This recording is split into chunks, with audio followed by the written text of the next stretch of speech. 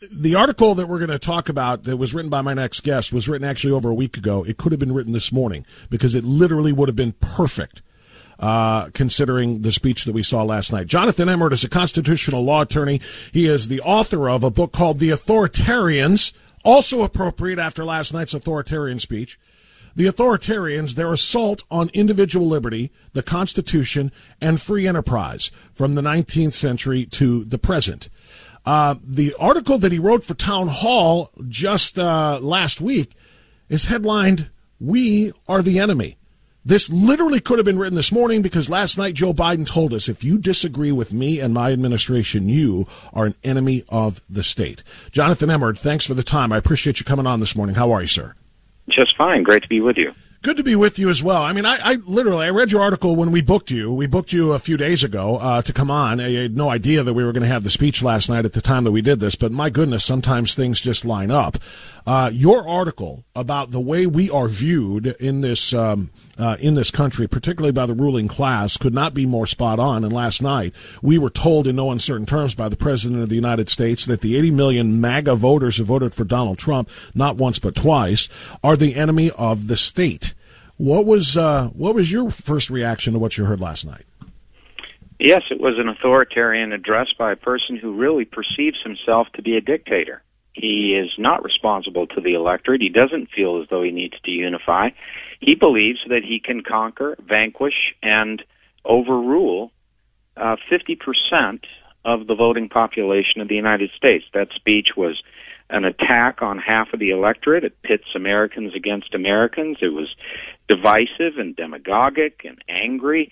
It really bespeaks both political desperation and this massive authoritarian impulse that is a part of his being ever since he sold his soul to the socialists to become elected.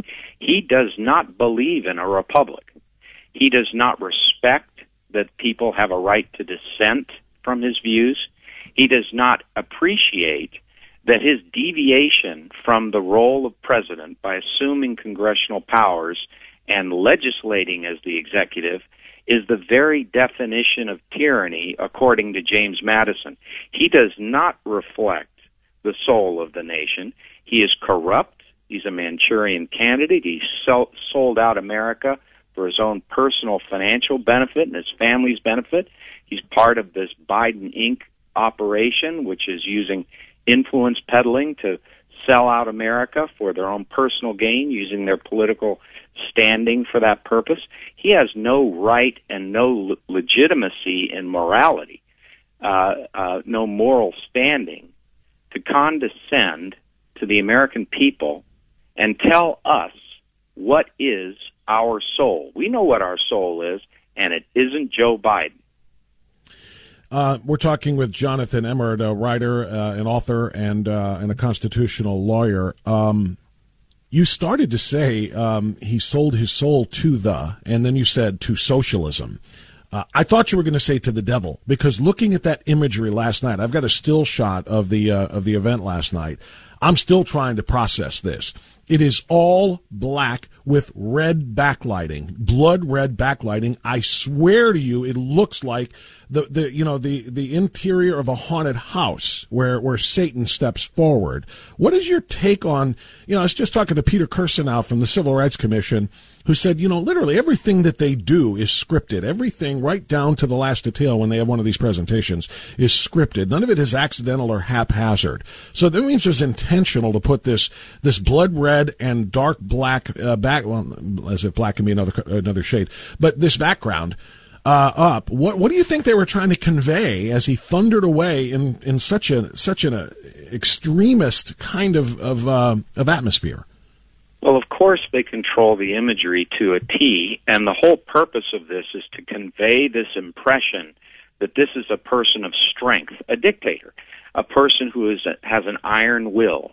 And the red is no mistake. It's indicative of communist China.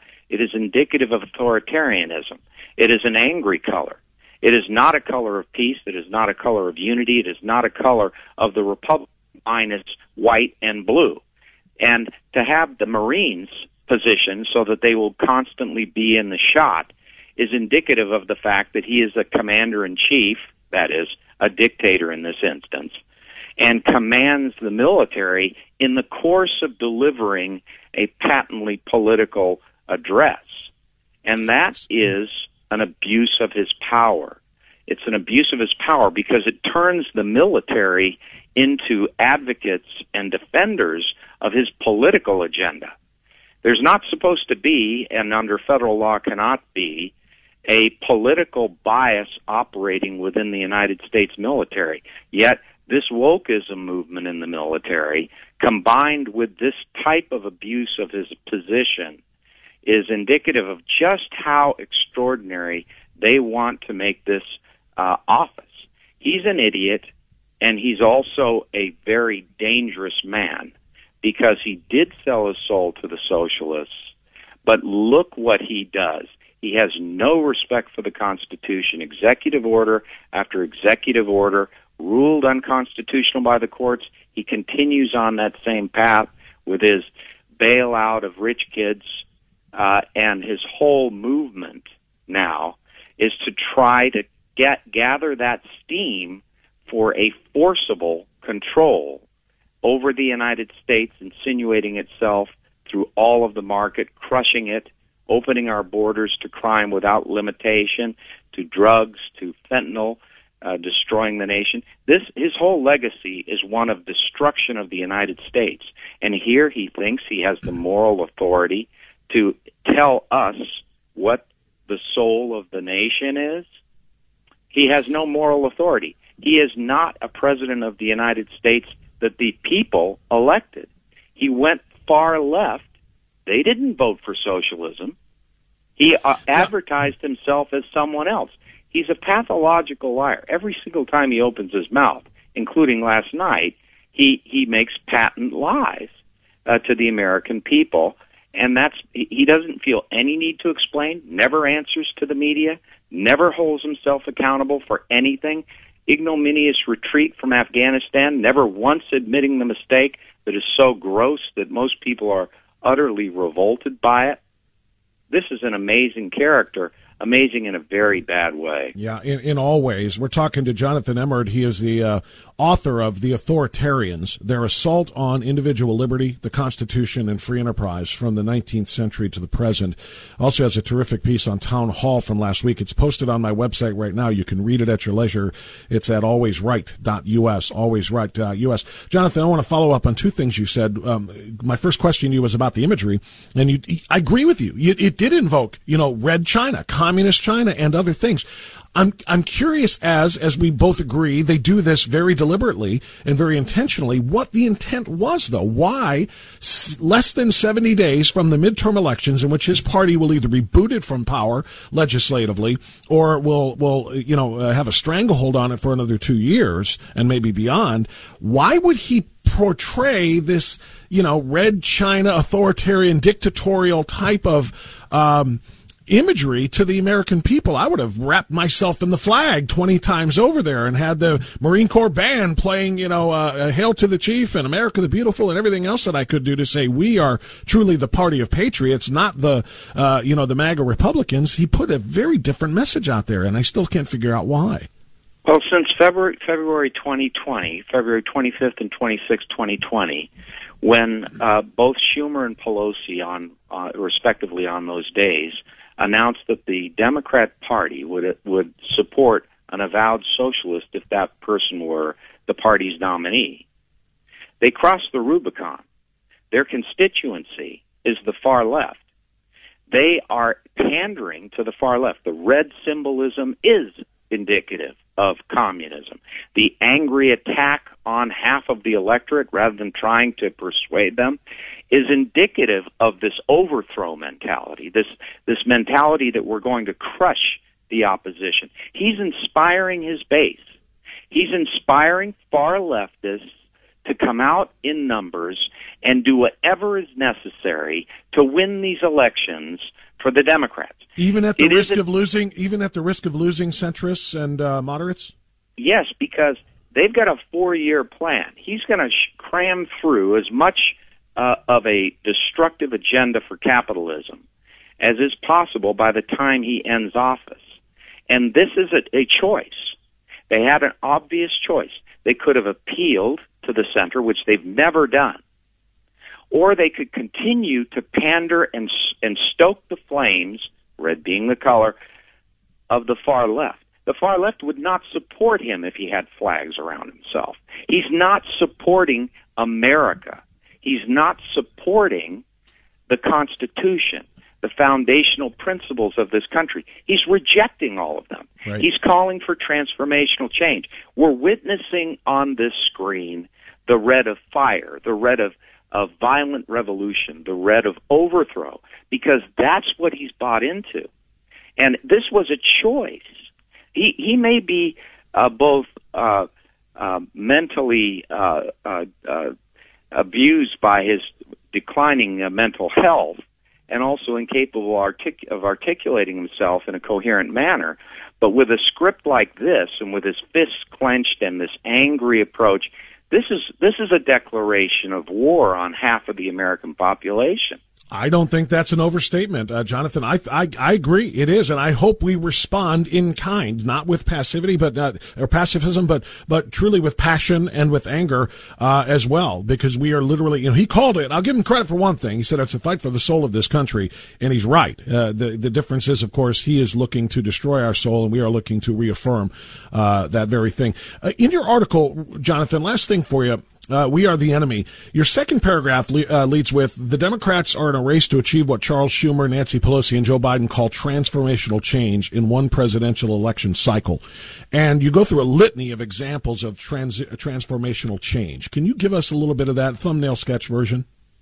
Sure. So anyone who would endorse this open border policy, allowing terrorists to come through the border, allowing fentanyl from China to come through the border, such that everyone from 18 years old to 45 is the number one leading cause of death, so that you'll have crime coming in, MS-13 gangs, 18th Street gangs, no law enforcement in the cities. You've got defund the police movements. You've got Soros-backed prosecutors who are not prosecuting criminals. They're repeat offenders. You've got an attack on the Second Amendment rights of law-abiding citizens, but you're allowing criminals with guns to go in one door and come out the other in the criminal justice system and be back out on the streets. The whole approach, everything they're doing is destroying a free market and is making America insecure, so that property owners, the enemies of the communists, right? Property owners are insecure, so that they cannot have a moment of rest. They can't know whether or not their houses are going to be safe. They can't know whether their businesses are going to be safe. Are they going to be torched like they were in the summer of 2020 all across the United States and urban areas? What about all these sanctuary cities? All of this is designed to break down the basic fundamentals of the market. All of the efforts to destroy the fossil fuel industry. Biden's declared goal of completely eliminating it within 10 years of his election. That is a war against free enterprise, against individual freedom of choice in favor of socialism. He's transferring our sovereignty to the state so that he can have total control, or that the people he believes will succeed him, who are Democrats, will have total control over this country. Well, it was a long game when Barack Obama promised the fundamental transformation of this country. He knew he wouldn't get it done in his two terms, but this is what is the continuation. This is why Trump was so important in stopping Hillary from building on that for 4 or 8 years. But now Biden is indeed involved in that transformational change to exactly what you just described. The article is We Are the Enemy by Jonathan EMORD. It was actually written almost 2 weeks ago. Could have been written this morning after last night's speech. You should read that. It's on my webpage right now at alwaysright.us, and you should also buy the book, The Authoritarians, Their Assault on Individual Liberty, the Constitution, and Free Enterprise, from the 19th century to the present authoritarian Joe Biden. Jonathan EMORD, thank you so much for the time. We appreciate it. Hopefully we can talk again. You're welcome. Thank you. 3-star General Michael J. Flynn, head of the Pentagon Intelligence Agency, knew all the government's dirty secrets. He was one of the most respected generals in the military. Flynn knew what the intel world had been up to. He understood its funding. He ordered the first audit of the use of contractors. This set off alarm bells. The explosive new documentary, Flynn, Deliver the Truth, Whatever the Cost, uncovers the facts behind this scandal. Flynn told the truth. He was the most dangerous person for Donald Trump to hire. I find out the worst enemy that I'm going to face in my life is right here in America. They took my assessment and they wanted me to change it. And I was like, I'm not changing it. They had to get rid of Flynn.